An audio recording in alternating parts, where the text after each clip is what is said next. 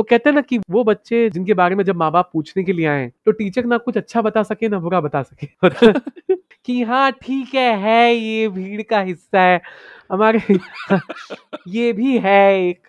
तो मतलब वो पिताजी को बड़ी खीज होती थी कि उन्होंने एक शोकेस रखा था और हाँ। उसका पहला जो है फ्लोर खाली रखा था कि जैसे त्रिवेदी जी का लड़का स्पोर्ट्स में कुछ लेकर आया है, शुक्ला जी का लड़का मैथमेटिक्स ओलंपियाड जीत के आया है, तो किसी दिन हाँ। हमारा बच्चा भी कुछ लाएगा।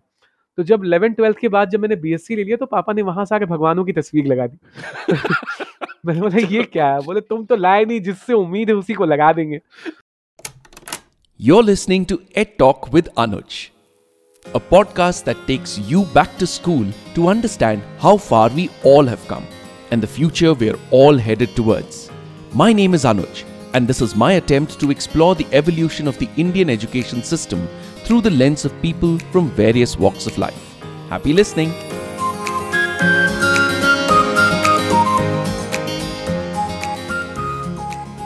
Hello and welcome back to Ed Talk with Anuj. Now, for the comfort of my guest, as we did on an episode earlier, आज का एपिसोड एक बार फिर हिंदी में होगा and a little bit in English depending on his comfort. देखिए, हमारी संस्कृति, हमारे रिवाज, हमारा देश किस्से, कहानियों और कविताओं के जरिए आगे बढ़ा है। अब चाहे वो प्राचीन काल के राजा महाराजाओं के लिए मनोरंजन या देश के स्वतंत्रता सेनानियों के लिए प्रोत्साहन, चाहे वो आज की युवा पीढ़ियों के लिए मार्गदर्शन या दादी माँ के नुस्खों का संग्रहण, किस्से और कहानियों की पंखुड़ियों से मेरी, आपकी, हम सबकी जिंदगियां सजी रही हैं। हमारे अतीत और भविष्य की डोरियां जुड़ी रही हैं और कई अनगिनत कवि, कहानीकार, कलाकारों की वजह से हम अपनी और एक दूसरे की भावनाओं को समझ पाए हैं। उनके लफ्जों के जरिए हम अपने भीतर छुपी हुई यादें, खुशियां, डर और आंसू ढूंढ पाए हैं। आज मेरे साथ इस एपिसोड पर एक ऐसे कवि हैं जो कामयाबी की सीढ़ी पर तेजी से चढ़ रहे हैं। उनकी कविताएं सरल जरूर हैं मगर विचार बहुत गहरे। फिल्म्स के लिए, एड्स के लिए, अलग अलग डिजिटल कंटेंट के लिए लिखते हैं और खुद अपना कंटेंट परफॉर्म भी करते हैं। उनके खुद के 2 पॉडकास्ट आज देश के सबसे पसंदीदा हिंदी पॉडकास्ट की लिस्ट में गिने जाते हैं। मैं और किसी ऐसे कवि को नहीं जानता जो इतनी सरलता से तुकबंदी यानी राइमिंग करते हैं और इतनी खूबी से कि कुछ ही शब्दों में एक पूरी की पूरी कहानी कह जाते हैं। आप उन्हें राइमिंग तिवारी के नाम से जानते होंगे। तो मेरे साथ एड टॉक विद अनुज पर हैं मेरे मित्र और बहुत ही उम्दा कवि और कहानीकार राकेश तिवारी। नमस्कार राकेश भाई, बहुत बहुत अरे बाप शुक्रिया। रे! कितनी तारीफ करें, मतलब अपनी ही तारीफ सुनकर हो जाएं शर्मिंदा लोग। ज़माने बाद वीडियो पे दिख रहे हैं हमें जिंदा लोग। तो वाह! जब तक आप राइम नहीं करते ना लाइन्स, मुझे समझ नहीं आता आप कह रहे हैं या कोई और कह रहा है। मतलब जब राइमिंग होती है तो मुझे पता है तिवारी साहब आ गए हैं, बस महफ़िल जम गई है। अरे ये लेकिन ना ये आदत बहुत ये पड़ जाती है कई बार। जैसे कहीं एक इवेंट पे पहुंचे, मैंने कहा यार वहाँ कुर्ला स्टेशन पे जो है हुँ। किसी ने जो है वॉलेट निकालने की कोशिश की। तो लोग जो है पॉज ले लेते हैं, बोलते तो हाँ तो बस इतना, तो दूसरी लाइन कहाँ है? मैंने कहा अरे सालो डूब मरो, मैं बता रहा हूँ कि चोरी होते होते बच गई, तुमको राइमिंग चाहिए इसमें। लेकिन ये शुरुआत कहाँ से हुई इस फ़न की, इस कला की, इस टैलेंट की? आप फैमिली फंक्शंस में बहुत बड़े हिट हुआ करते थे क्या बचपन में? नहीं नहीं सर, बिल्कुल नहीं। हमारी अम्मा को तो बहुत चिंता थी कि मतलब ये बोलता नहीं है। मैं मतलब जो इंट्रोवर्ट जो होते हैं ना, तो हुँ। मैं इंट्रोवर्ट का जो है मैं महादेव था, मतलब देवता था मैं। अच्छा। हाँ, मतलब एक कोने में पड़ा हुआ बिल्कुल। अगर कोई कहीं से माइक लेके भी आ जाए तो एकदम ऐसे पीछे एकदम उलट के भागने वाला। लेकिन तूकबंदी की जहाँ तक बात करें तो अम्मा को जो है हुँ। कव्वाली सुनने का बड़ा शौक था। और वो अच्छा। हाँ, वो सवाल-जवाब कव्वाली सुनती थी कि जैसे ये रात अंधेरी है दीप जला रखना, मैं आऊँगा मिलने को दरवाज़ा खुला रखना। तो वाह! वो मोहतरमा जवाब देती हैं कि तू आस ना मिलने की हमसे लगा रखना, अच्छा नहीं रातों को दरवाज़ा खुला रखना। वाह! हमने कहा वाह भाई ये तो वाह! स्वैग है, ऐसे तो बात की जा सकती है। और कैसे होता है कि 10th 11th तक जब तक आप आते हैं तो आपका आईना जो है आपको बता देता है कि आपको देखते ही आप पे लड़कियाँ मर मिटें या आप फिदा हो जाएँ, ऐसा आपके पास कुछ भी नहीं है। तो तो जब है नहीं तो बनाना पड़ेगा। तो हमको लगा नहीं यार ये राइमिंग में बात करें तो बड़ा गज़ब है। तो दोस्तों से हम ऐसे ही बात करते थे कि अरे घर आए प्यासे को पानी पिला दे, पानी नहीं तो मिरिंडा दिला दे, तेरे चढ़े हुए हुँ। इतने भाव क्यों हैं, नाश्ते में वड़ा पाव क्यों है? ऐसी वाहियात तुकबंदी करके, तो मेरा नाम ही उसमें उन्हें राइमिंग, उन्हें ये बड़ा अच्छा राइम करता है, उन्हें तो शायरी तिवारी पड़ गया।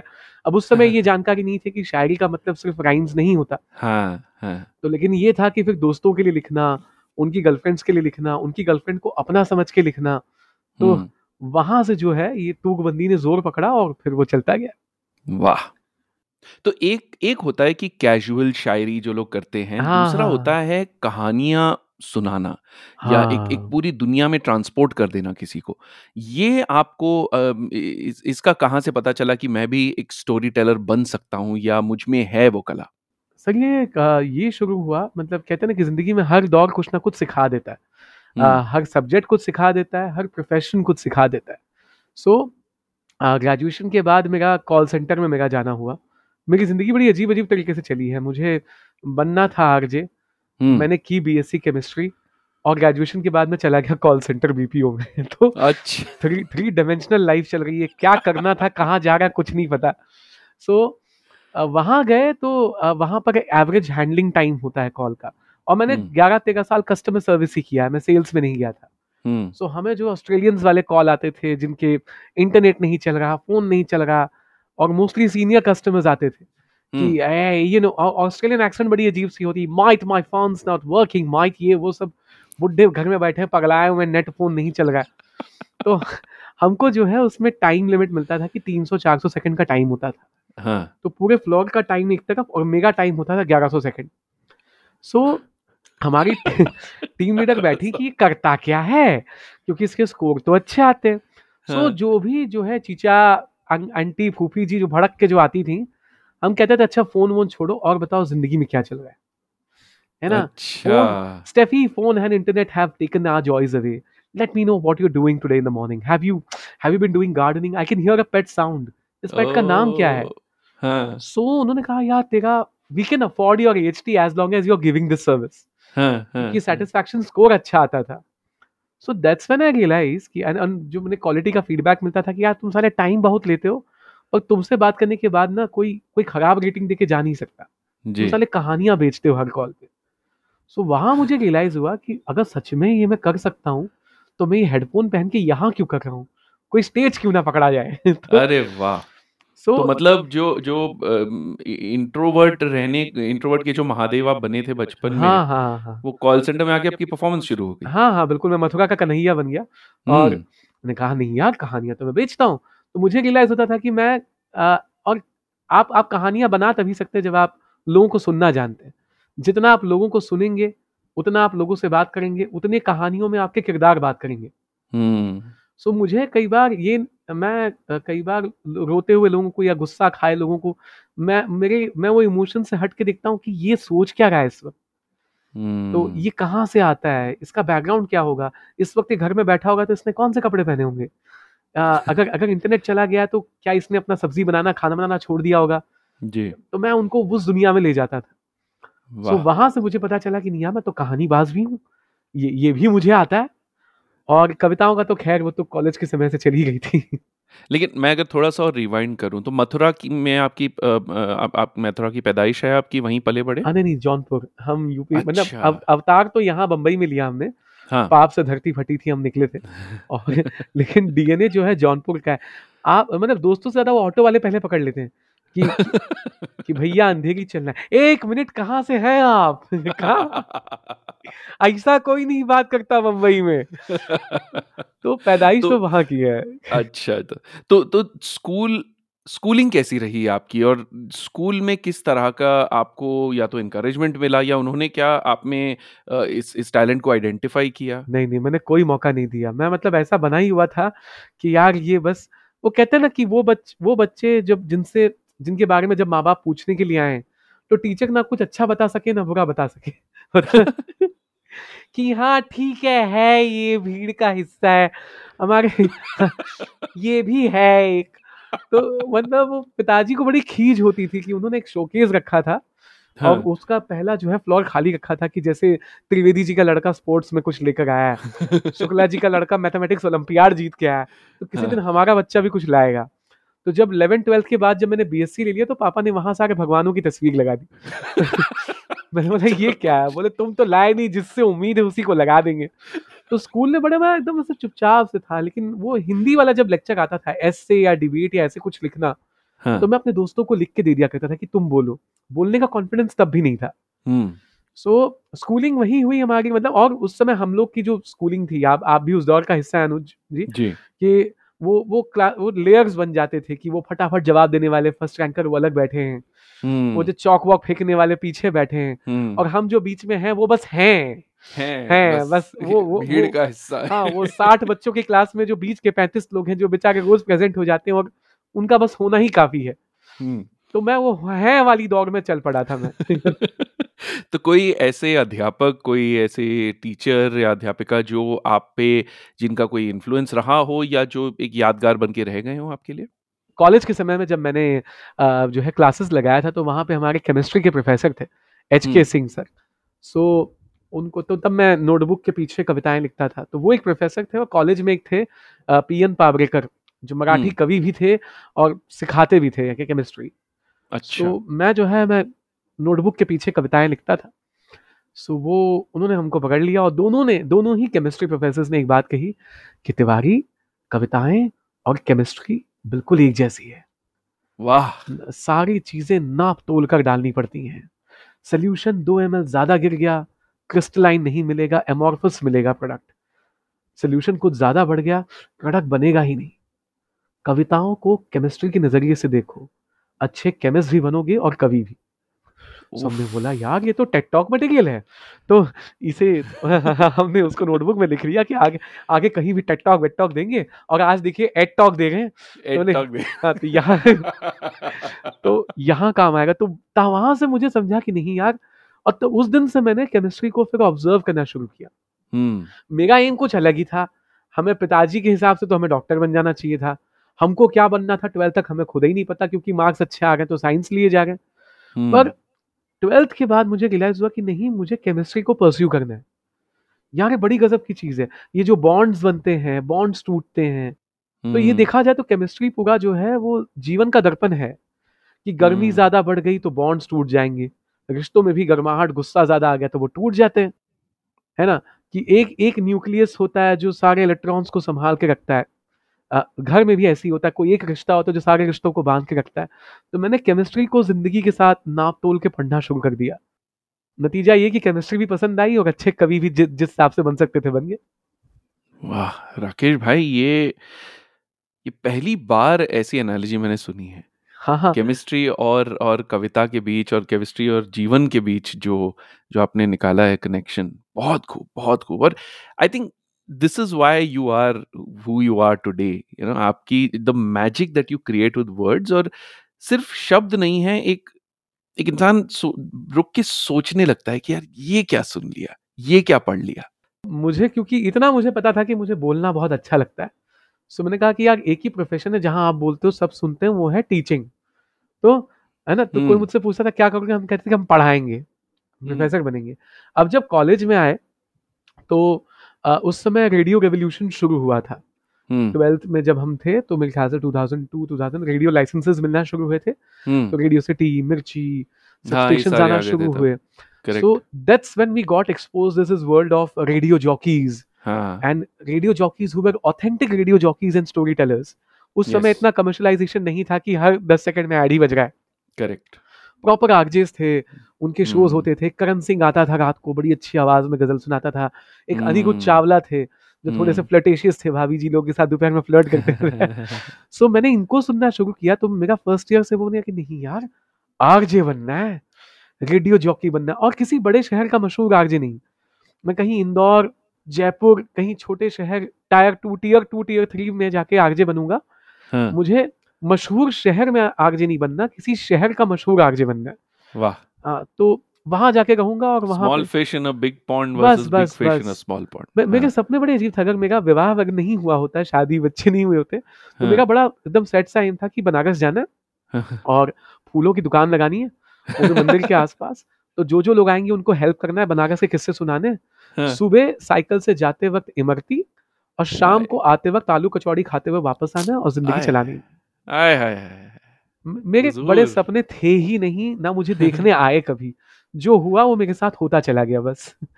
सो मैं यही बोलता था कि मुझे आरजे बनना है, क्योंकि लोग कहते थे नहीं यार तुम्हारी आवाज, तुम मतलब रोशन अब्बास ने मुझे एक बार कॉम्प्लीमेंट किया था कि Rakesh hmm you should try in radio because you got a face made for radio. तुम्हारा चेहरा तुम्हारा चेहरा क्लासिक रोशन। तुम्हारा चेहरा रेडियो पे आने के लिए ही बना है और आवाज भी, वहीं जाओ। सो मैं भी वही कहता था। Of course Roshan Abbas has been very big अरे इन्फ्लुएंस सर आपकी जिंदगी में, तो बहुत एक एक जो सपोर्ट सिस्टम रहा है उनका, एंड कई सारे आर्टिस्ट को, मतलब मी इंक्लूडेड, हम सबको he has mentored, he has helped and correct. Been there. तो इस सपोर्ट सिस्टम के बारे में थोड़ा सा बताइए मुझे। सर वही वो कबीर का दोहा याद आता है कि बड़ा हुआ तो क्या हुआ, जैसे पेड़ खजूर, हम्म पंछी को छाया नहीं फल ला गया दूर। मतलब बड़े होके हम्म क्या मतलब हुआ अगर आप ना खजूर दे सके, मतलब ना फल दे सके, ना छांव दे सके। हम्म रोशन सर से मुझे यही बात हमेशा समझ में आई कि you you grow while helping others grow. Correct. उस इंसान ने हमेशा से, तो मेरा इन्फ्लुएंस रोशन सर के साथ एकदम ऐसा रहा है, मतलब ग्राफिकली रहा है। तो जब रेडियो का दौर आया, सो उनका शो आता था विन 94.6, उसके पहले वो मास्टर कार्ड फैमिली फॉर्च्यून्स करते थे। हम्म सो वहां से मैंने काफी सारे गेम्स चुराए, तो कभी बिल्डिंग में फंक्शन वगैरह हुआ तो मैं वो सारा यहाँ चुरा के यहाँ डाल देता था। जब रेडियो का दौर आया तो उनका शो आता था विन 94.6 पे, रेडियो खनक। हाँ he used to talk about this retro songs. Right. और मैं पूरा वो 2 घंटे का शो सुनता था कि नहीं यार किसी दिन इस आदमी से मिलना है। वाह। मैंने अपने कॉलेज में आरजे हंट जीता था, जिसके परिणाम स्वरूप जो है मुझे 6 महीने का रेडियो जॉकिंग कोर्स स्कॉलरशिप में मिला था। अच्छा। सो रेडियो करना है कि नहीं, मैं तभी भी डामाडोल चल रहा था। तो एक गेस्ट लेक्चर लिया था रोशन अब्बास ने, और तब मुझे लगा था नहीं यार कि रेडियो ही करना है, मतलब ये आदमी जादूगर है। हम्म तो यहाँ मिला मैं उनसे, मतलब ये पहली बार फिजिकली मिला। फिर मैंने किसी इवेंट में जहाँ वो सब संभाल रहे थे, वहां मैं जाके हाथ मिलाया कि रोशन सर मैं आप ही की इंस्टीट्यूट का प्रोडक्ट हूँ, मतलब मैं आगे बनना चाहा। Oh very nice, very good, very good, very good. Hmm. उसके बाद कॉम्यून का पहला सेशन जब हुआ, सो वहाँ मुझे समहाउ मैं कनेक्ट हो गया, मुझे बुलाया गया। एंड सिंस देन जो है मैं रोशन अब्बास के साथ जुड़ गया। एंड वो कहते हैं ना कि हम सब जो करना चाहते हैं वो करना जानते हैं। हम्म आपको कोई भी मोटिवेशनल किताब पढ़ते वक्त ये क्यों लगता है कि आपको पता था? क्योंकि आपको पता था। हम्म दुनिया में कोई भी मोटिवेशनल स्पीकर या किताब आपको कोई नई चीज नहीं बता रहे हैं। वो बस करेक्ट। आपको एहसास दिला रहे हैं कि जो आप सोच रहे हो ना वो सही है, हम्म करो। हम्म सो वो जो करो वाला जो शब्द होता है वो कोई बोलने वाला चाहिए। एंड आई स्टिल रिमेम्बर 3 या 4 साल पहले जब रोशन सर मुझसे कह रहे थे कि यार तुम कब तक बीपीओ करोगे, तो हमने कहा कि ये सैलरी है सर, महीने की चाहिए होती है। Hmm so his one statement change my life. He said कि तुम नौकरी छोड़ो, ठीक है, मैं कोशिश करूंगा तुम्हें इवेंट्स दिलाने की या कुछ ना कुछ दिलाने की।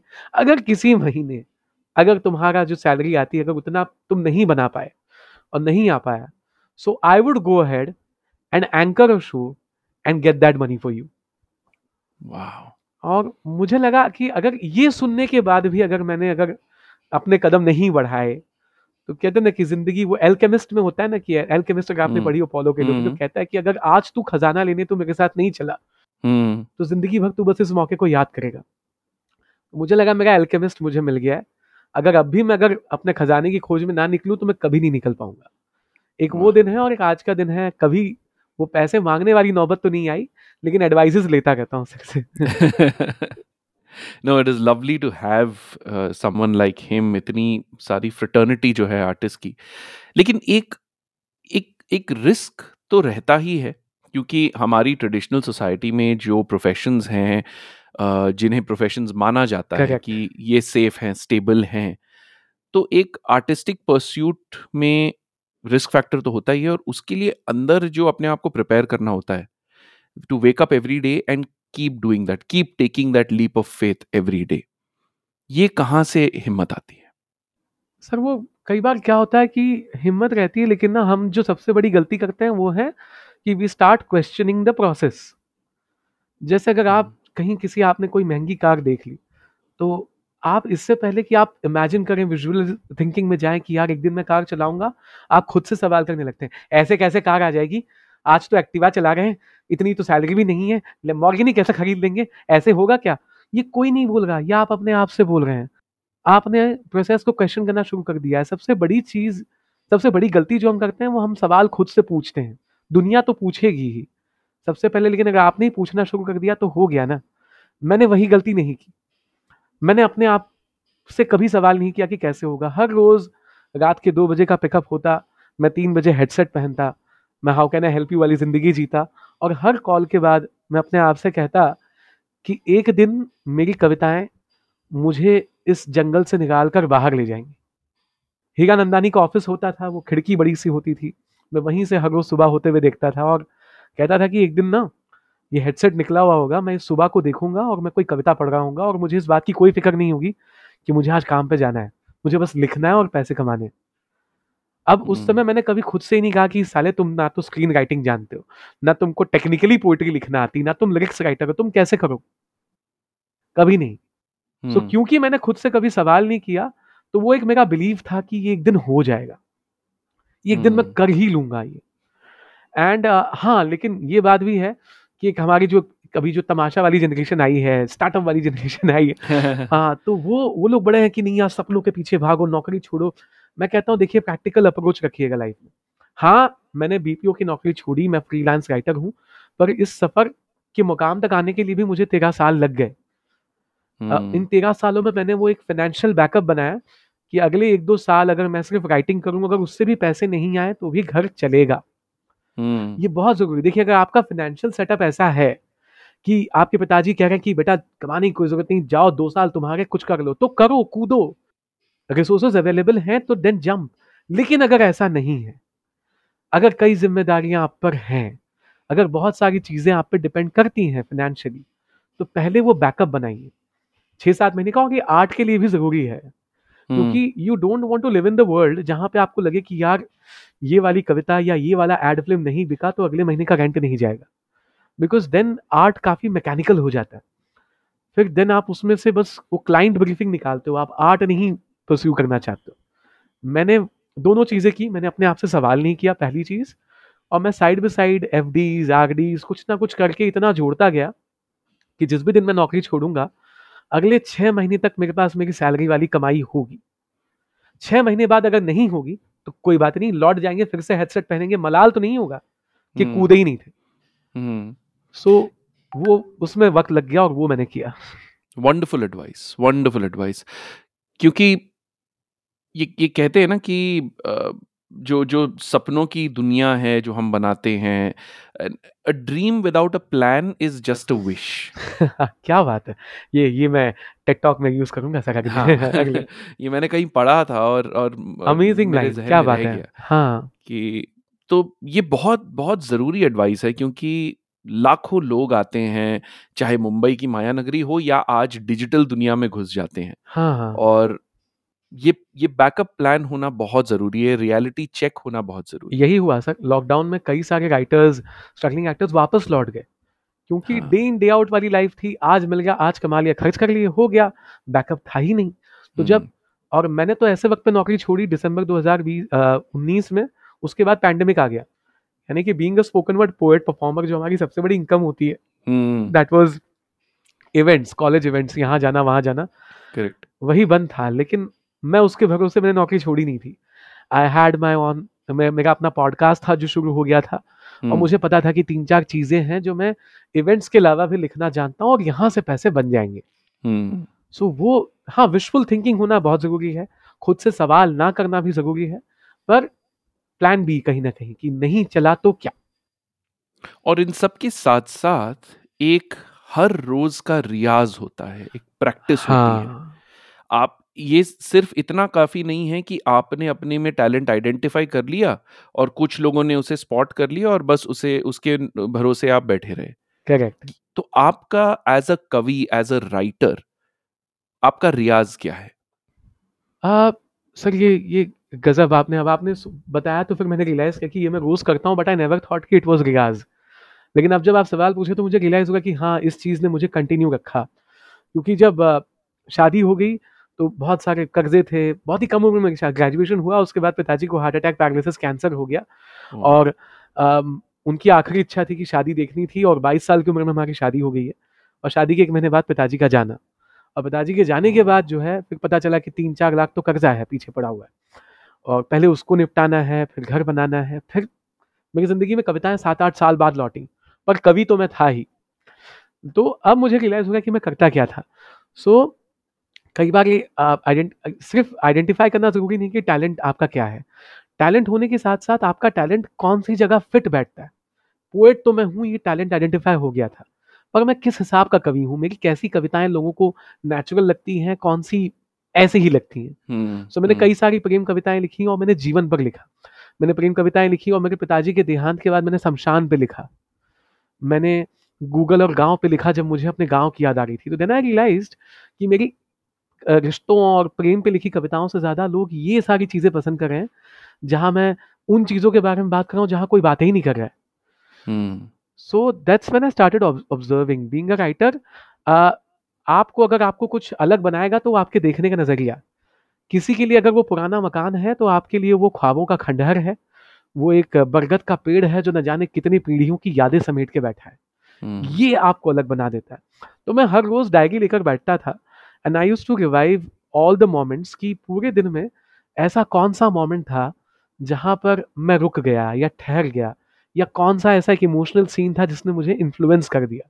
And I used to jot that down कि यार भले ही वो सिग्नल पर कोई गुब्बारे बेचता हुआ लड़का है या कोई बूढ़े बाबा हैं जिनको देख के मुझे अपने दादा की याद आ गई जो बरगद किनारे बैठते थे, या एक मिसिंग पोस्टर है किसी का जिसमें लापता लिखा हुआ है, उसको घूरता हुआ एक आदमी है जिसने अभी-अभी वो पोस्टर लगाया है और वो किस उम्मीद से लगाया होगा उसने कि शायद इसे कोई देख ले, कोई मिल जाए। तो उस चीज़ ने, तो वो पॉल कोएल्हो की वो लाइन है कि treasure is where your heart is. तुम्हारा खजाना वही है जहाँ तुम्हारा दिल लग जाए।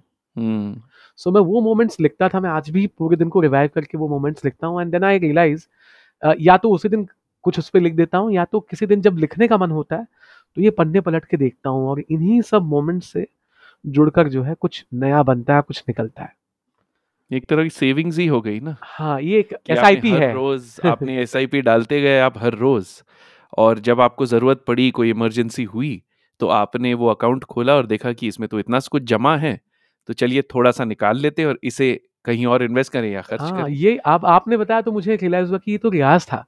ये जी। रोज़ अपने आप को खंगालना और कहना कि तुम्हारा दिल कहाँ लगा, कहाँ तुम बैठे, ये जाने-अनजाने किया हुआ रियाज़ था जो आज भी सबकॉन्शियसली चल ही रहा है। कि मैं सिर्फ़ चीज़ें देखता नहीं हूँ, मैं ऑब्ज़र्व करता हूँ। कोई अगर थैला लेके जा रहा है, सब्जियों वाला और पसीने में है, तो मैं उसके पीछे की कहानी सोचने लगता हूँ, कि अब ये घर जाएगा, इसके पास पैसे कम बचे, अभी-अभी इसने गोभी का रेट पूछा और बदले में लौकी ले ली, यानी कि बजट मैनेजमेंट कर रहा है ये। अब ये जाके घर पे जो है वाइफ़ को कन्विंस करेगा कि नहीं, नहीं यार आज तो लौकी बनाते हैं, गोभी तो हर रोज़ ही खाते हैं। हाँ, सो सो वो आज शुरू हो लौकी जाता है। बड़ी हरी हरी दिख रही हरी-हरी थी, दिख रही बहुत थी। बिल्कुल अरे पानी छिड़का हुआ था, अरे फ्रेश। गोभी में तो कीड़े थे, कीड़े। हाँ। और आज ही बाबा रामदेव ने बताया कि ठंडी के मौसम में लौकी खाने से ओ हो। सो सो मैं वो देखिए कहानियाँ बनने लगती हैं। जितना आप लोगों को देखेंगे, आपकी कहानी में उतने लोग, उतने किरदार दिखाई देंगे। मैं आपसे यही पूछना चाह रहा था कि हम सब हर रोज, हर पल हुँ, कहानियों से गुजरते हैं। हाँ। हर पल हमारा, हर एक्सपीरियंस, चाहे वो रोज उसी इंसान से मिलना या रोज कोई एक नई चीज हो जाना, या किसी ने गाड़ी अलग से चला दी, या किसी ने कुछ फोन कर दिया, या कुछ हो गया हमारे मैं सामने। तो देखा भी था कि आप तो एक बार तो मोबाइल लेके दौड़ पड़े थे कोई पीछे, वो जो हाँ। Shame on you shame. Footpath पे चला रहे थे टू व्हीलर, तब मुझे बड़ी गुस्सा आई थी। लेकिन हर किसी के पास सुबह से रात तक सैकड़ों एक्सपीरियंस हो सकते हैं, हर किसी के पास। इनको कहानी के रूप में ढालने का तरीका क्या होता है? हाउ डू यू मैं हमेशा पूछता हूँ स्टोरी टेलर से, how do you storyfy an experience? आहा! सवाल भी कितना क्रिएटिव है कि आदमी सोचे कि अब जवाब उस लेवल का देना पड़ेगा। How do you storyfy an experience? देखिए क्या होता है कि कहानियाँ हर रोज़ हैं, पर पोटेंशियल कहानी जो आप स्टेज पे प्रेज़ेंट कर सकें, वो है जो आपको पॉइंट ए से बी पर ले जा रही है। हम्म। ये कहीं से शुरू हुई हैं और कहीं पहुँच गई हैं, और देखिए क्या होता है एट द एंड हर कहानी आप बीती होती है। हम्म। लोगों को तब पसंद आती है जब वो आप बीती जग बीती बन जाए। हम्म। आपका तजुर्बा पूरी दुनिया का तजुर्बा बन जाए। सो मसलन मैं अपनी बेटी को जो है सोलार सिस्टम पढ़ा रहा था। सो और सोलार सिस्टम पढ़ाते-पढ़ाते तो सारे प्लैनेट्स के नाम याद करवा रहा था कि कैसे-कैसे, और मैंने किताब ही नहीं देखी, मैंने उसको कहा कि देखो सबसे आखिरी प्लैनेट है प्लूटो। अब नेक्स्ट दिन मुझे टीचर से पता चला कि प्लूटो को तो निकाल दिया गया है। प्लूटो है ही नहीं, हम मानते नहीं, मतलब वो इंसानी फितरत है कि जिस जिस चीज तक हम पहुंच नहीं पाते हम ये मान लेते कि वो है ही नहीं। सो अब मैं अपनी बेटी को समझा रहा हूँ कि नहीं नहीं प्लूटो नहीं है, and somehow she got this attachment with Pluto कि नहीं यार पापा, प्लूटो का भी तो कोई दोस्त नहीं है, प्लूटो मेरा दोस्त जैसा है, क्योंकि उससे भी कोई बात नहीं करता, वो भी इतना दूर होता है, उससे कोई मिलने नहीं आता। अब ये उसने कह दिया, ये बहुत एकदम इन डेप्थ वाले जज्बात है कि 6 साल की बच्ची अपनी पूरी एग्जिस्टेंस को प्लूटो से आइडेंटिफाई कर रही है। जी। मैंने सोचा कि अब ये कहानी तो है, पर अब अगर इसको प्रेजेंट करने जाऊं तो आप कहोगे यार एक बाप बेटी की स्टोरी इसमें हमारे लिए क्या है। तो कोई भी कहानी पूरी तब होती है जब आप उसे सुनाएं, और उसमें से जरूरी नहीं कि हर कहानी में जीवन का सार हो, लेकिन हम्म। अगर वो आप दे सकें। सो एक मैंने देखा है कि जितने भी अच्छे बढ़िया स्टोरी टेलर होते हैं, जिनकी कहानियां मुझे पसंद आई हैं, जैसे अभी दिव्य प्रकाश दुबे हैं, मॉडर्न स्टोरी टेलर जी। हैं, नई वाली हिंदी में लिखते हैं, तो अपनी जी। कहानी में से कुछ ऐसा निकाल के देते हैं जो पूरी दुनिया के लिए होता है। हम्म। एक एक जिसको हम बचपन में कहते थे मॉरल ऑफ द स्टोरी, पर अब हम्म। वो स्टोरी के अंत में नहीं आती, उसको आपको साथ में परोसना होता है। सो मैंने ये कहानी बनाई कि हम सब प्लूटो ही तो हैं। और मैंने अपनी बेटी का एक्सपीरियंस बताया, मैंने एट दी एंड ऐड कर दिया कि बिटिया की छोड़िए, हम सब एक दूसरे की जिंदगी में प्लूटो हो चुके हैं, कहीं दूर आह, बैठे हैं, किसी का आह, हाल पूछते हैं नहीं लेते। तो पुराने दोस्तों से मिलिए, उनसे बात कीजिए, करना बस यही तो है। क्योंकि अगर ये ब्रह्मांड रिश्तों का खेल है, तो मैं और आप एक दूसरे की जिंदगी में प्लूटो ही तो है। उफ। सो ये जब मैं कर देता हूँ यहाँ से, बहुत अच्छा फीडबैक आया उस स्टोरी का कि नहीं ये तो फादर डॉटर एंगल था, साथ में ये भी था। तो इमोशंस जहाँ राइट हो, और जहाँ से आप पूरी दुनिया को उसमें से सार निकाल के दे सके, मेरे लिए फॉर्मूला वो होता है कि वाह। कहानियां तो गुजर गई हैं, पर इस कहानी में से ऐसा क्या मैं सबको दे पाऊंगा जो सबकी जिंदगी में घटित हो रहा है, बस उन्हें पता नहीं है कि हो रहा है, और मैं बस एक आईना दिखा दूंगा। मतलब वाह, तुम्हारी भाई पृथ्वी पर बैठे बैठे अंतरिक्ष में ले गए और वहां आंसू टपका दिए, और ग्रेविटी तो है नहीं तो आंसू भी कंफ्यूज हो गए कि किस तरफ बहें। नहीं नहीं, और एक कहानी की मैंने उसको बाकी सारे नाम कैसे याद दिलाए। सो हाँ। मैंने कहा कि एक एक नाम को जो है कि कैरेक्टर दे दिया। मैंने बोला देखो ये मर्क्यूरी है, हम्म। और ये सन है, सन यानी कि नानी। इसलिए हम्म। नहीं कि नानी चमकती हैं, इसलिए कि जब उनके घर जाते हैं तो सुबह सुबह पर्दे खोल के धूप वही दिखाती हैं। हाँ, वाह। तो और मैंने बोला देखो ये मम्मी जो है, हाँ। पापा जो है, मम्मी जो है अर्थ है, हाँ। जो है सबको जो है संभालती हैं और चुपचाप घूमती रहती हैं, और पापा जो है मून है, मम्मी के आसपास घूमते हैं। और फिर उससे तुम हमारी बेटी ने बोला कि नहीं नहीं पापा आप मर्क्यूरी हो, क्योंकि अर्थ होने के बावजूद आप वीनस जैसी एंटियों के आसपास रहते हो। सो मैंने उसको पलट दिया, मैंने फिर रिबटल दिया, मैं बोला और जो तुम्हारे जो मामा जी हैं वो मंगल ग्रह हैं, कि पिछले कई सालों से इंसान ढूंढने की कोशिश कर रहा है कि कुछ मिल जाए, पर मिला बस तूफान और पत्थर। सो और अगर गुटखा खाते हैं तो लाल भी हुए पड़े खाते हैं हैं। सर, नागपुर में मैं बता रहा हूँ। मतलब मेरे जो हमारे जो भगवान, अच्छा ये हाँ हमारे ससुराल में तो पॉडकास्ट नहीं सुनते, तो हाँ। हमारे जो साले मिले हैं ना, उनको देख के पता चलता है कि इस प्रजाति को साला नाम क्यों दिया गया है। हाँ मतलब मैं उनसे कहता हूँ कि अरे सूर्यवंशी लगी है, तो कहते हैं कि हाँ हाँ जीजा जी, और आपके डेबिट कार्ड पे 1-on-1 का ऑफर भी तो है। ओह। तो सोचो ये सुबह हमको उठाते हैं कि चलो जीजा जी बाइक पे बैठो, तो हमको लगता है कि इनको मन हो गया कि अरे इतने बड़े जीजा जी हैं, चलो इनको मतलब फेमस फेमस है, चलो कुछ खिला के ले आते हैं। तो ये हमको बाइक पे बैठाते हैं, ये हमें पान ठेले तक ले जाते हैं, अपने लिए गुटखा वगैरह खरीदते हैं और फिर वापस ले आते हैं। और फिर ये जताते भी हैं, ओ आपको तो कुछ खिलाना रह गया, मतलब मर जाओ साले। एक्चुअली ये लोग तो पॉडकास्ट सुनते नहीं, इनको पता ही नहीं है कि पिछले 6 महीने से जिसको गालियां दे रहे थे, इनके जो है मोटरसाइकिल की हवाएं जो है रात को मैं ही निकाल देता हूँ। तो ओह। कि सालों मरो। तो सो सोचिए सर, हमारा वॉइस ओवर का ऐड आता है, हम बताते हैं कि हम्म। देखो देखो ये चल रहा है, म्यूट कर देते हैं। अच्छा। हाँ कहते हैं यार ये बड़ा ऐड का शो होता है, मैच शुरू नहीं होगा। और लिखा आपने। लिखा आपने, बोला हमने, आवाज हमने कहा साले ये अगर यूपी में हमारी शादी हुई होती तो ये वाला ऐड जो है भोंपू में बजाया जाता ब्लूटूथ में, कि देखो हमारे जीजा है, सुनो सुनो सुनो। आपने अपनी बेटी के बारे में बहुत ही प्यारा किस्सा सुनाया आपने, जो प्लूटो और प्लैनेट्स का। उसके बाद उसके पहले आप कह रहे थे कि किस तरह से कहानियों में कोई खास मैसेज होने की ज़रूरत नहीं है वैसे। It has to go from point A to point B, और जब सार होता है, कोई मैसेज होता है, तो ये चीज हम में है पहले से, ये कोई हाँ। जागरूक कर देता है उस भावना को, बस वही है, जगा देता है। जैसे सेल्फ हेल्प बुक्स होती हैं, कोई कोई आउट ऑफ हाँ, द हाँ। वर्ल्ड बातें नहीं कह रहे हैं, रोजमर्रा की बातें कह रहे सबसे ज़्यादा देखिए ना, आप उन्हीं किरदार से ज़्यादा आइडेंटिफ़ाई करते हैं जो वल्नरेबल हैं। हैं। अगर आपने शाहरुख की ज़्यादा फ़िल्म, अगर आप शाहरुख के फ़ैन हैं, अगर आपने उनकी हम्म ज़्यादा फ़िल्में देखी हैं, तो आपको वो बाहें फैलाने वाला शाहरुख पसंद तो आएगा, हम्म लेकिन आप you will be able to connect with that Shahrukh जो कभी हाँ, कभी ना वाला था। जिसको हम्म लड़की मिलती नहीं है, जो फेल हो गया है, हम्म खत्म हो गई ज़िंदगी, उसकी गालियाँ सुन रहा है वो। हम्म चक दे इंडिया वाले से आप आइडेंटिफ़ाई करते हैं क्योंकि आप हारे हैं ज़िंदगी में। वाह। आप वेकअप सिड के रणवीर से ज़्यादा आइडेंटिफ़ाई करते हैं क्योंकि एक पॉइंट के बाद नहीं समझ में आ रहा है, you are just like a lost kid. So हम वल्नरेबिलिटीज़ को आइडेंटिफ़ाई करते हैं। और जब कोई राइट। कहानीकार कहता है कि सुनो मैं भी वैसा ही हूँ, मैं भी वही सोच रहा हूँ, मेरी ज़िंदगी में भी वही हो रहा है। हम्म कई बार हम चीज़ें बोलना चाहते हैं और हम चाहते हैं कि कोई बोल दे, हम्म और वो कहानीकार जो ये बोल देता है, वो हमारा फ़ेवरेट हो जाता है, उसे हम पसंद करने लगते हैं। क्योंकि उस वल्नरेबिलिटी से हम जुड़ जाते हैं, हाँ, द हाँ। Acceptance of that vulnerability. Ability and feeling that we are not alone. जो मैं महसूस हम्म। कर रहा हूँ, वो सिर्फ़ मैं महसूस नहीं कर रहा हूँ।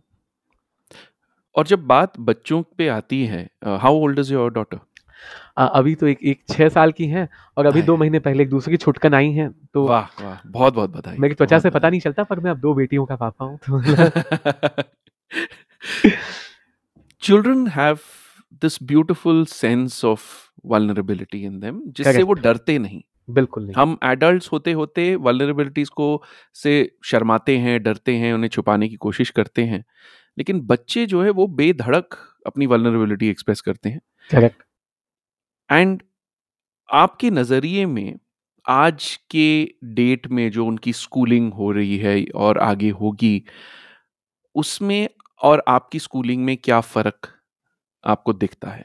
काफ़ी ज़्यादा सर, मतलब अभी देखा जाए तो हमारे समय जो स्कूलिंग हुई थी, वो काफ़ी मार्क्स बेस्ड थी कि नहीं यार, first bencher, first ranker, layering हो जाती थी अलग तरीके से। अगर अच्छे परसेंटेज आ गए तो साइंस लेना है, मैथ्स बढ़िया है तो कॉमर्स ले लो, है ना? हुँ। कुछ नहीं आता तो आर्ट्स लेके बैठ जाओ, कुछ नहीं आता तो आर्ट्स। हे राम! मतलब आर्ट्स में जा ही वही प्रजाति, आर्ट्स में अरे फलाने का शुक्ला का बेटा तो आर्ट्स लिए हैं, वैसा ही नहीं आता था, क्या ही बन पाएँगे, मास्टर बन के ज़िंदगी। तो अब अब अब वो पर्सपेक्टिव, अब जब हमारे समय पे था तो माँ-बाप भी देखिए, अलग-अलग जनरेशन का फ़र्क पड़ता है। हमारे हुँ, समय में माँ-बाप उतने पढ़े-लिखे नहीं थे, हुँ, तो उनका एम था कि पढ़ा-लिखा के कैसे भी यार कुछ बना दें। तो हम तो पढ़े ही नहीं है, हमारा बच्चा पढ़ ले। अब क्या एजुकेशन ऐसा है, जो हम माँ-बाप बने हैं, हम ग्रेजुएट्स हैं। तो हमारी उम्मीद ये है कि जिस तरह से हम नहीं पढ़ पाए, उस हुँ, तरीके से हमारे बच्चे पढ़ें।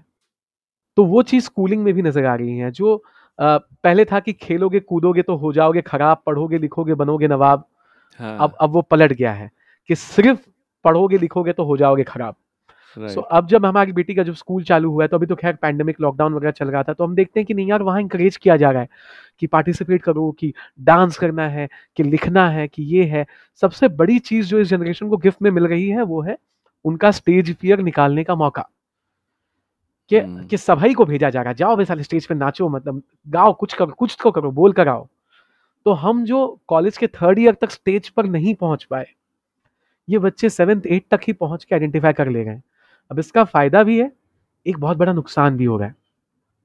क्योंकि अब जो है, एक माँ-बाप में गज़ब की एक एंग्ज़ायटी आ गई है, अगर उनका बच्चा कुछ एक्स्ट्रा करिकुलर या स्पेशल चीज़ नहीं कर रहा है। हुँ, ये मैंने नोटिस की, कि एक समय के बाद ऐसा लगता है कि नहीं यार, इसमें कुछ एक्स्ट्रा करिकुलर टाइप क्यों नहीं है? ये सिर्फ़ पढ़ ही क्यों रहा है? तो हमें इस चीज़ को भी मान के चलना पड़ेगा कि कुछ कलाएँ उम्र के साथ विकसित होंगी। जी, मैं अपनी बच्ची में देखता हूँ, तो फिर वो 3-4 साल तक वो चुपचाप इंट्रोवर्ट काइंड ऑफ रहती थी, और अब 6वें 7वें साल में आके now she has grown this liking for music and dancing, कि कहीं भी गाना सुनती है तो उसको शुरू हो जाता है नाचना। ये मुझे अब पता चला है। हुँ, तो ये मेरी समझ में आ रहा है कि, और क्या पता यार, आपका बच्चा अगर राइटर है, पोएट है, तो उसको शायद 9th-10th में रॉबर्ट फ्रॉस्ट की या फिर पाब्लो की कविता पढ़कर उसको समझ में आएगा कि अच्छा, मैं भी कवि हूँ। हुँ, या 11th में जाके वो शॉशैंक रिडेम्पशन डिस्कवर करेगा, और देन ही विल रियलाइज कि मैं एक स्टोरी टेलर हूँ, मैं भी फिल्म बना सकता हूँ। सो आपका बच्चा कलाकार बने, और वैसी एजुकेशन अब हो रही है कि कला जी, को विकसित करने का मौका। लेकिन कहीं अगर वो नहीं है, अगर उस सांचे में फिट नहीं बैठ रहा, अगर वो नॉर्मल सा है, तो नॉर्मलसी को एक्सेप्ट कीजिए। आजकल की जो माँ बाप की प्रजाति है वो नॉर्मलसी एक्सेप्ट कर ही नहीं रही है कि यार ये भी भेज दो, अच्छे काम करो, बच्चे से टेनिस खिलवा देते हैं, अच्छा बैठ, अरे कहीं तो कुछ तो करे, हम क्या बताएंगे कि ये और क्या क्या करता है। हो सकता है नहीं करेगा, हो सकता है कि कॉलेज से ग्रेजुएट होने के बाद उसे पता चलेगा कि वो कुछ और है। सो जो उस समय भी था और इस समय भी अब कॉमन है, वो है नॉर्मलसी को एक्सेप्ट नहीं किया जा रहा है। लेकिन जो बेस्ट चीज हुई है एजुकेशन के हिसाब से वो ये है कि मौके हैं और बच्चे खुल रहे हैं उनके पास। उन्हें अब वो प्रताड़ित नहीं किया जा रहा है कि अरे यार इतना क्या, मतलब पढ़ाई पे भी ध्यान दो, नहीं नहीं ध्यान दे रहे हो, कोई बात नहीं, ये चल रहा है, बहुत अच्छा है। और आप क्या चाहते हैं आपके बच्चे बड़े होकर क्या बने? मेरी देखिए कोशिश ये होगी कि सबसे पहले तो कोई एक डिग्री ले लो, ग्रेजुएट बन जाओ, और उसके बाद जो मन में आया करो, बट बी ए क्रिएटर, कुछ ना कुछ क्रिएट करते रहो। डिग्री इसलिए कि पैशन को फॉलो करो बिल्कुल, पर पैशन सिर्फ जो है सोचने से नहीं चलेगा, है ना। मैं अगर 13 साल बाद नौकरी छोड़ पाया हूं, तो वो इसलिए क्योंकि 13 साल मैंने नौकरी की और मैंने घर चलाया और मैंने घर बनाया। सो कई बार पैशन को फ्यूल करने के लिए भी प्रोफेशन की जरूरत पड़ती है। क्योंकि मैं ग्रेजुएट था इसलिए मुझे टीसीएस में नौकरी मिली। 5-6 साल जो मैंने टीसीएस में निकाले वो सबसे बेहतरीन साल थे। मैंने फाइनेंशियली भी ग्रो किया और टीसीएस ने काफी सपोर्ट भी किया मुझे कलाकार बनने में। जब उनको पता चला कि TCS was a different setup, one of the best companies to work with, कि और जब उनको पता चला कि मैं ओरेटर हूँ, पोएट हूँ, ये हूँ, तो वो मुझसे अपने रिवॉर्ड फंक्शंस जो होते थे, सालाना फंक्शंस होते थे, वो एंकर करवाते थे। But that could have never happened if I wasn't a graduate, क्योंकि जब मैं भर्ती हुआ टीसीएस में तो they were only taking graduates. Then I realised कि भैया उस समय जो ग्रेजुएशन कर ली थी पापा के पैरालिसिस और हार्ट अटैक के बावजूद, वो अब काम आई। कोई ना कोई एक एजुकेशनल डिग्री लेके रख लो, ताकि कुछ नहीं चला तो लाल गोटी चल सके, पैशन तो कहीं ना कहीं से लौट ही आएगा। So I want them to be creator but with some educational base as well. लेकिन जिस तरह से digital economy, passion economy, creator economy चल रही है, जी जी जी। डिग्रीज का क्या महत्व रह गया है? हाँ, मतलब कहने का मतलब ये कि एक ऐसी क्वालिफिकेशन लेके रख लो हम्म, जो तुम्हारे पैशन के अलावा भी जो है तुम्हारा घर चला सके। हम्म, जो तुम करना चाहते हो वो तो बड़ी बात है, अगर उसी में कुछ करना चाहते हो तो कर लो, hmm, but never leave your education halfway. वो ट्रबल होता है कहीं ना कहीं। हमारे ही छोटे साले साहब हैं, उनको बड़ा ये था कि स्टार्टअप्स करने हैं, कुछ अपने मन का बिजनेस करना है, करना है करना है करना है, कर लिया उन्होंने। अब वो नागपुर जैसे शहर में है। अब उनको कमी खल रही है जब वो एक बेटी के पापा बन गए हैं, कि नागपुर मेट्रो में एप्लीकेशन निकला है कि कुछ लोग चाहिए टेलर ऑपरेटर्स के नाम पे, and the only requirement that they have is the person should be graduate. सिर्फ उस एक कमी की वजह से आज एक एक प्रॉपर गवर्नमेंट वाली जॉब उनके हाथ से बस फिसल गई है। सो कहने का मतलब है कि बिल्कुल आगे शायद सेटअप ही अलग हो, शायद 10+2 का सेटअप ही ना रहे, कोई अलग ही तरीके से बच्चे एजुकेट हो, राइट। लेकिन कुछ ना कुछ लेकर बैठ जाओ।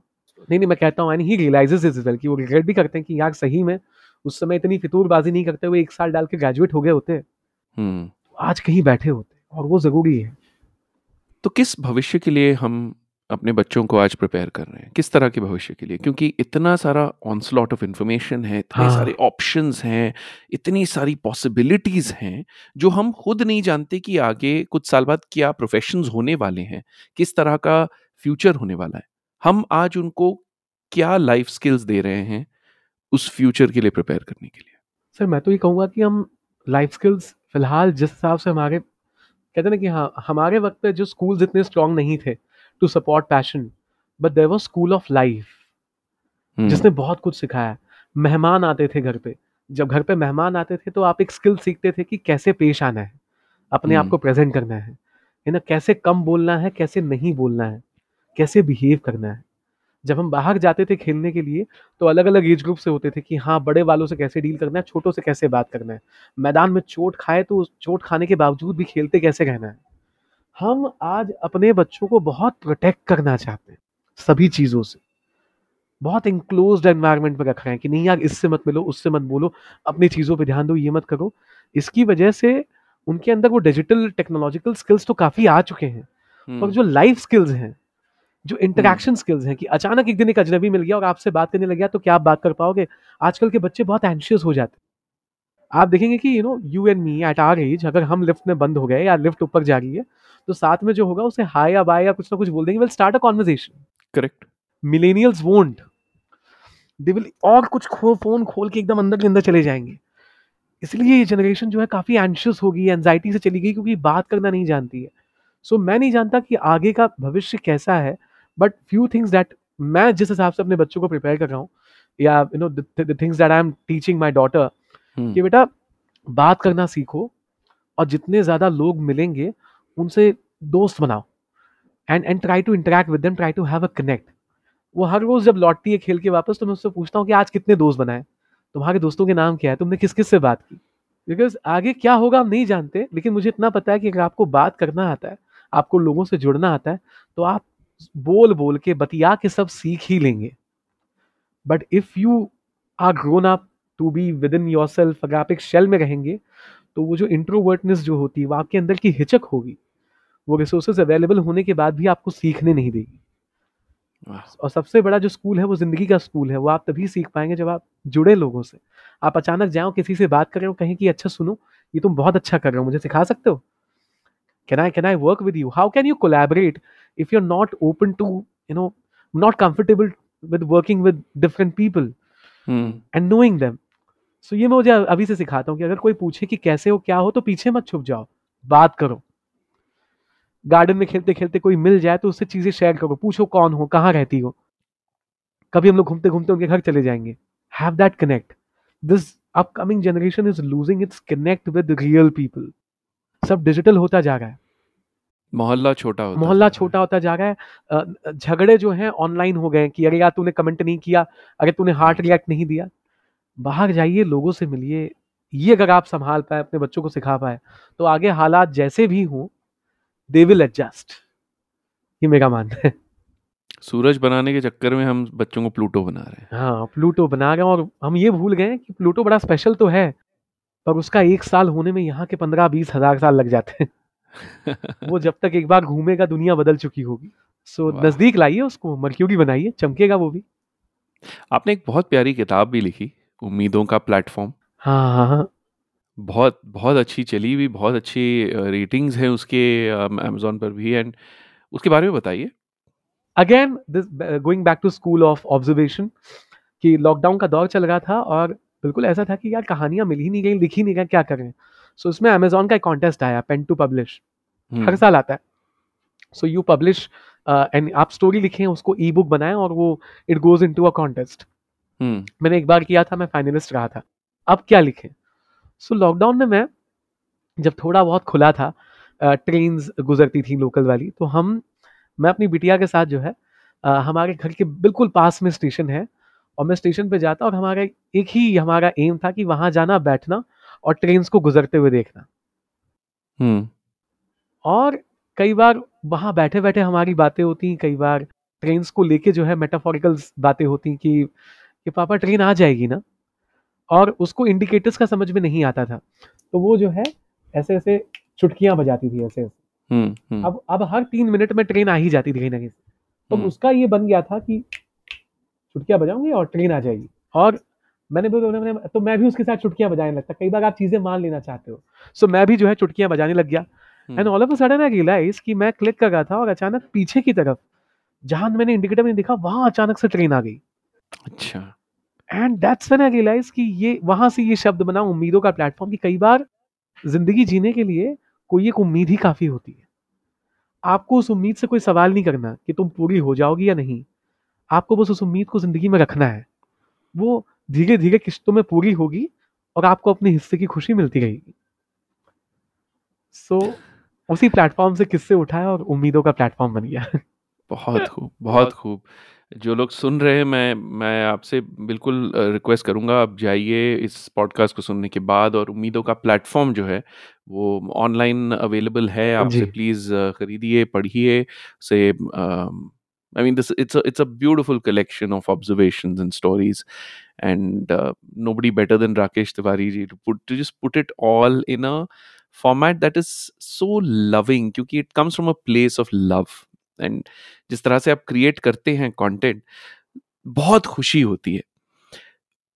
Who are the people who are the influences in your life today, apart from of course रोशन अब्बास तो हैं ही जो बरगद का पेड़ हैं आर्टिस्ट फ्रेटर्निटी के लिए, और कौन इन्फ्लुएंसेस हैं आपकी जिंदगी में? सर मतलब मेरे ये बहुत ही मैंने कई बार मैंने खुद से सोचा कि यार मैं किन किन किन लोगों से इंस्पायर हो रहा हूँ, कहाँ कर रहा हूँ, क्या कर रहा हूँ। मेरी ज़िंदगी में कई सारे स्टीरियोटाइप्स टूटे हैं लाइफ में। ये भी एक स्टीरियोटाइप टूटा है कि बहुत ज़्यादा पढ़ने के बाद आप अच्छा लिख सकते हैं। मैं आदतन कह लीजिए या हालात ऐसे थे कि मैं बहुत ज़्यादा अपने आप को लिटरेचर पढ़ने में इन्वेस्ट नहीं कर पाया कि मैं बहुत ही किसी लिटरेचर फिगर से इंस्पायर हो पाऊँ। लेकिन हाल ही में दिव्य प्रकाश दुबे हैं, वो नई वाली हिंदी की कहानियाँ लिख रहे हैं, वो हैं। लेकिन टू बी ऑनेस्ट अगर हैंड्स ऑन माय हार्ट कहूँ, सो ये जो ज़िंदगी के जो हालात हैं, ये जो आम लोग हैं, जो ज़िंदगियाँ जीते हैं, जो चौपाल पे बैठते हैं, जो चाय पीते हुए कटिंग के ठेले पे बैठ के जो है बातें करते हैं, मुझे अभी भी इस वक़्त भी मेरे सारे किस्से इन्हीं लोगों से मिलते हैं। मेरी ज़िंदगी के किरदार ही मेरे हिस्से मेरी कहानियाँ हैं। हाँ, मेरी हाँ, मेरा जो एम था जिस वज़ह से मैंने नौकरी छोड़ी थी, वो एक बड़ा प्यारा-सा था कि मेरी ऑफ़िस में कलीग ने मुझे कहा था कि तुम अपनी बेटी को कितने भी अच्छे स्कूल में क्यों ना डाल लो। जब उससे पूछा जाएगा कि तुम्हारे पापा क्या करते हैं? तो तुम क्या चाहते हो? वो सिर्फ़ ये बताए कि वो किसी बीपीओ में है, कॉल सेंटर में। जब दुनिया के सारे बच्चे अपने पापा के बारे में बताएँगे, तो तुम्हारी बेटी जो है अपने पापा का नाम गूगल करे और बताए कि ये हैं। और मैंने इसी के अराउंड एक मेरी मेरी अपनी बायोग्राफी भी है कि मेरे पापा गूगल पर, हमारे एक डायरेक्टर दोस्त ने उस पे एक फ़िल्म भी बनाई, उसे अवार्ड भी मिल गया। सो कहने का मतलब ये कि मेरी तो वहाँ से मेरी इंस्पिरेशन मेरी बेटियाँ हैं कि मुझे क्या बनना है पता नहीं, पर कुछ ऐसा बनना है कि मेरी बेटियाँ जो हैं गूगल करके मुझे दिखाएँ, and all in all till college, till the time they graduate, they are proud about the fact कि ये पापा हैं हमारे। और रही बात इंस्पिरेशन की, तो ये जो नॉर्मल किरदार है, मैं चाय पीने भी जाता हूँ, मैं कई बार मेरे घर में दूध पड़ा हुआ है सब, मैं ज़बरदस्ती चाय पीने पहुँच जाता हूँ, बाहर कहीं। और चाय की हर चुस्की के साथ हर एक इंसान को देखता हूँ, उसे पढ़ने की कोशिश करता हूँ कि आज इसकी कहानी क्या होगी। सड़क पे अगर कोई गुब्बारा बेच रहा है, तो वो जब अपने बेटे से बात कर रहा है, तो मैं उस बात को सुनने की कोशिश करता हूँ कि एक बाप और बेटे जो साइकिल पे हैं, जिनके पूरे दिन में कोई गुब्बारा नहीं बिका, वो अब क्या कन्विंस करके अपने बेटे को घर ले जाएगा। अगर ज़िंदगी में आपके आस-पास रहने वाले या दिखने वाले लोग आपके इंस्पिरेशन हैं, सो आप कभी इंस्पिरेशन से खाली नहीं होंगे। हमेशा कोई ना कोई कहानी आपके दरवाज़े पर आके दस्तक दे ही देगी। और इसीलिए बहुत बहुत सही है ये कि आप बचपन में भीड़ का हिस्सा रहे हैं, हाँ। क्योंकि वहाँ रहते-रहते आप साइलेंटली उस सारी दुनिया को आपके अतराफ जो थी उसको ऑब्ज़र्व कर सके, चुपचाप, बिना उस ज़िंदगी में दखलंदाज़ी किए, बिना उनकी बातों में, उनकी एक्टिविटीज़ में, और उसका सार लेकर आप अपने शब्दों में उसे ढाल पाएँ। मैं यही हमेशा लोगों से कहता हूँ कि ये ना, आप इस बात का बुरा ना मानें कि लोग आपको समझ नहीं पा रहे हैं। क्योंकि जब आपको कोई कुछ नहीं समझता, तब आप दुनिया को समझना शुरू कर देते हैं। वाह! आपके पास वो सारा वक़्त होता है कि आप दुनिया के किरदार और इस दुनिया के चलने का तरीका समझें। और अगर कोई चीज़ आपकी ज़िंदगी में जल्दी नहीं हुई है, तो उसका शुक्र मनाएँ। सो मैं हमेशा कहता हूँ कि नो वी एज़ लाइक हमारी स्कूलिंग जिस तरीके से हुई है, we've never been taught to value small beginnings. छोटी शुरुआत को महत्व देना नहीं सिखाया गया है हमें। मुझे आज लगता है कि 10th और 12th और ग्रेजुएशन के बाद अगर मेरे हाथ में माइक आ जाता, तो मैं शायद दुनिया की सबसे हल्की कहानियाँ पढ़ के आता। पर क्योंकि 7-8 साल बाद माइक आया, एक बिटिया के जन्म के बाद, एक घर खरीदने के बाद, ईएमआईज़ के बाद जब हाथ में माइक आया, तो मैंने अपनी ज़िंदगी का निचोड़ रखा लोगों के सामने, जो लोगों से कनेक्ट किया। कई बार हमको ये भी लगता है कि यार ये छोटे-छोटे काम क्यों करना? जब पोएट्री में वीडियो का दौर शुरू हुआ था, मैं जाता और हर जगह अपनी जो कविताएँ, तो लोग मुझे कहते भी थे कि यार तुम क्वालिटी पे ध्यान नहीं दे रहे, तुम क्वांटिटी वाला काम कर रहे हो। हमने कहा नहीं, नहीं, नहीं, ये सब मेरी डायरी की कविताएँ हैं, मुझे बस कहीं न कहीं निकाल देनी है। मैंने सारे मुंबई के प्लेटफ़ॉर्म्स के साथ परफ़ॉर्म किया है और इसका फ़ायदा मुझे हुआ 4 साल बाद। तो मैंने एक समोसा वाली एक कविता थी मेरी, जी। तो लोगों ने कहा कि तुम समोसे पे कविता पढ़ोगे? अब ये भी एक सीख है, जो स्कूल ऑफ लाइफ़ ने हमको दी है, कि दुनिया तुमको पागल कहेगी, तुम्हें जो करना है तुम चुपचाप कर दो। अगर if you are very confident about it. मुझे समोसे से बड़ा प्रेम है। मैंने कहा अगर मैंने समोसे पे कविता नहीं रिकॉर्ड करी, तो मैंने कुछ नहीं किया। मैंने वो किया, वो वीडियो छोड़ दिया, उस स्कूप वूप के चैनल पे पड़ा हुआ था, वो चल रहा था। अचानक एक दिन हमारे एक दोस्त हैं जिगर सालवी, जो जियो सावन में काम करते हैं, जी। उन्होंने कविता सुनी, उन्होंने कहा कि यार तुम ऐसा कुछ बना सकते हो क्या हमारे लिए, we are searching for podcasters who can give a twist to poetry. हमने कहा हाँ बना सकते हैं। बात हुई, जियो सावन के साथ कॉन्ट्रैक्ट बना, तो एक समोसे पे लिखी हुई कविता 4 साल बाद मेरी नौकरी छोड़ने की वजह बनी, क्योंकि मेरे हाथ में वो कॉन्ट्रैक्ट आया और मुझे विश्वास हो गया कि हर महीने कुछ ना कुछ मिल जाएगा, तो मैं नौकरी छोड़ सका। अगर मैं समोसा कविता रिकॉर्ड करने के पहले सोच लेता कि यार ऐसी कविता और मैं क्यों ही कर रहा हूँ, वो भी मुफ्त में कर रहा हूँ, तो शायद 4 साल बाद मैं नौकरी नहीं छोड़ पाता और आज मैं फ्रीलांसर राइटर बन के नहीं बैठा होता। सो मैं बस यही कहना चाहता हूँ कि वक्त दीजिए, और कोई चीज़ अगर समय पे नहीं हो पाएगी तो उसकी एक वजह है, शायद ज़िंदगी आपको तैयार कर रही है। मैं भीड़ का हिस्सा था, मैंने भीड़ को समझा, और इतना समझा कि जब कहानी लिखने बैठा तो भीड़ की ही कहानी लिखी जो भीड़ को पसंद आई। सो ये सारी बातें हैं सर। बहुत खूब, बहुत खूब। मैं आपको कुछ साल से जानता हूँ, and I have always admired you and admired your positivity, आपकी एनर्जी, आपका जो एंथुसियाज्म है, the love for life that you have, I have loved it. मुझसे कई बार लोग पूछते हैं सर कि तुम साले मतलब हमेशा हंसते हो, लाइफ में कुछ सैडनेस होती भी है कि नहीं। सो मैं कहता हूँ कि मैंने बहुत अर्ली ना, बहुत कम समय में, 19-18 साल की उम्र में, मैंने हाइज ऑफ हाइज और लोज ऑफ लोज देख ली हैं। मैंने वो दौर देखा है जब हमारे स्कूल की फीस पहले दिन पे भर दी जाती थी क्योंकि पैसे पड़े हुए हैं, से लेके मैंने वो दिन देखा है जब हमारे थर्ड ईयर में मैंने एप्लीकेशन लिख के अपनी फीस वापस मांगी थी क्योंकि माता जी के इलाज के लिए पैसे नहीं थे। मैंने वो दौर देखा है जब हमारे पिताजी हार्ट अटैक हो गया उनको, और वो 4 दिन और अस्पताल में पड़े हुए हैं क्योंकि उनको कमरा पसंद आ गया। कट टू मेरे ग्रेजुएशन के वक्त 2 दिन बाद पापा की सारी मशीनें निकाल दी गई थी क्योंकि डॉक्टर ने हमारे चेहरे पे कह दिया था कि जब इलाज के पैसे नहीं है तो म्यूनसिपालिटी में क्यों नहीं ले जाते। मैंने वो दौर देखा है जब हमारे बिल्डिंग का सबसे ऊंचा, मतलब हमारी एरिया में सबसे पहला जो लिफ्ट की बिल्डिंग बनी थी, सबसे पहला मकान हमारा था। और मैंने वो दौर देखा है जब 4 दिन हमारा सामान रास्ते पर था क्योंकि हम किराया नहीं दे पाए थे। एक वो दौर जब मैं और मेरी पत्नी जब महीने का हिसाब लिखते तो हम लिखते थे नेहा प्लस राकेश 250 रुपए।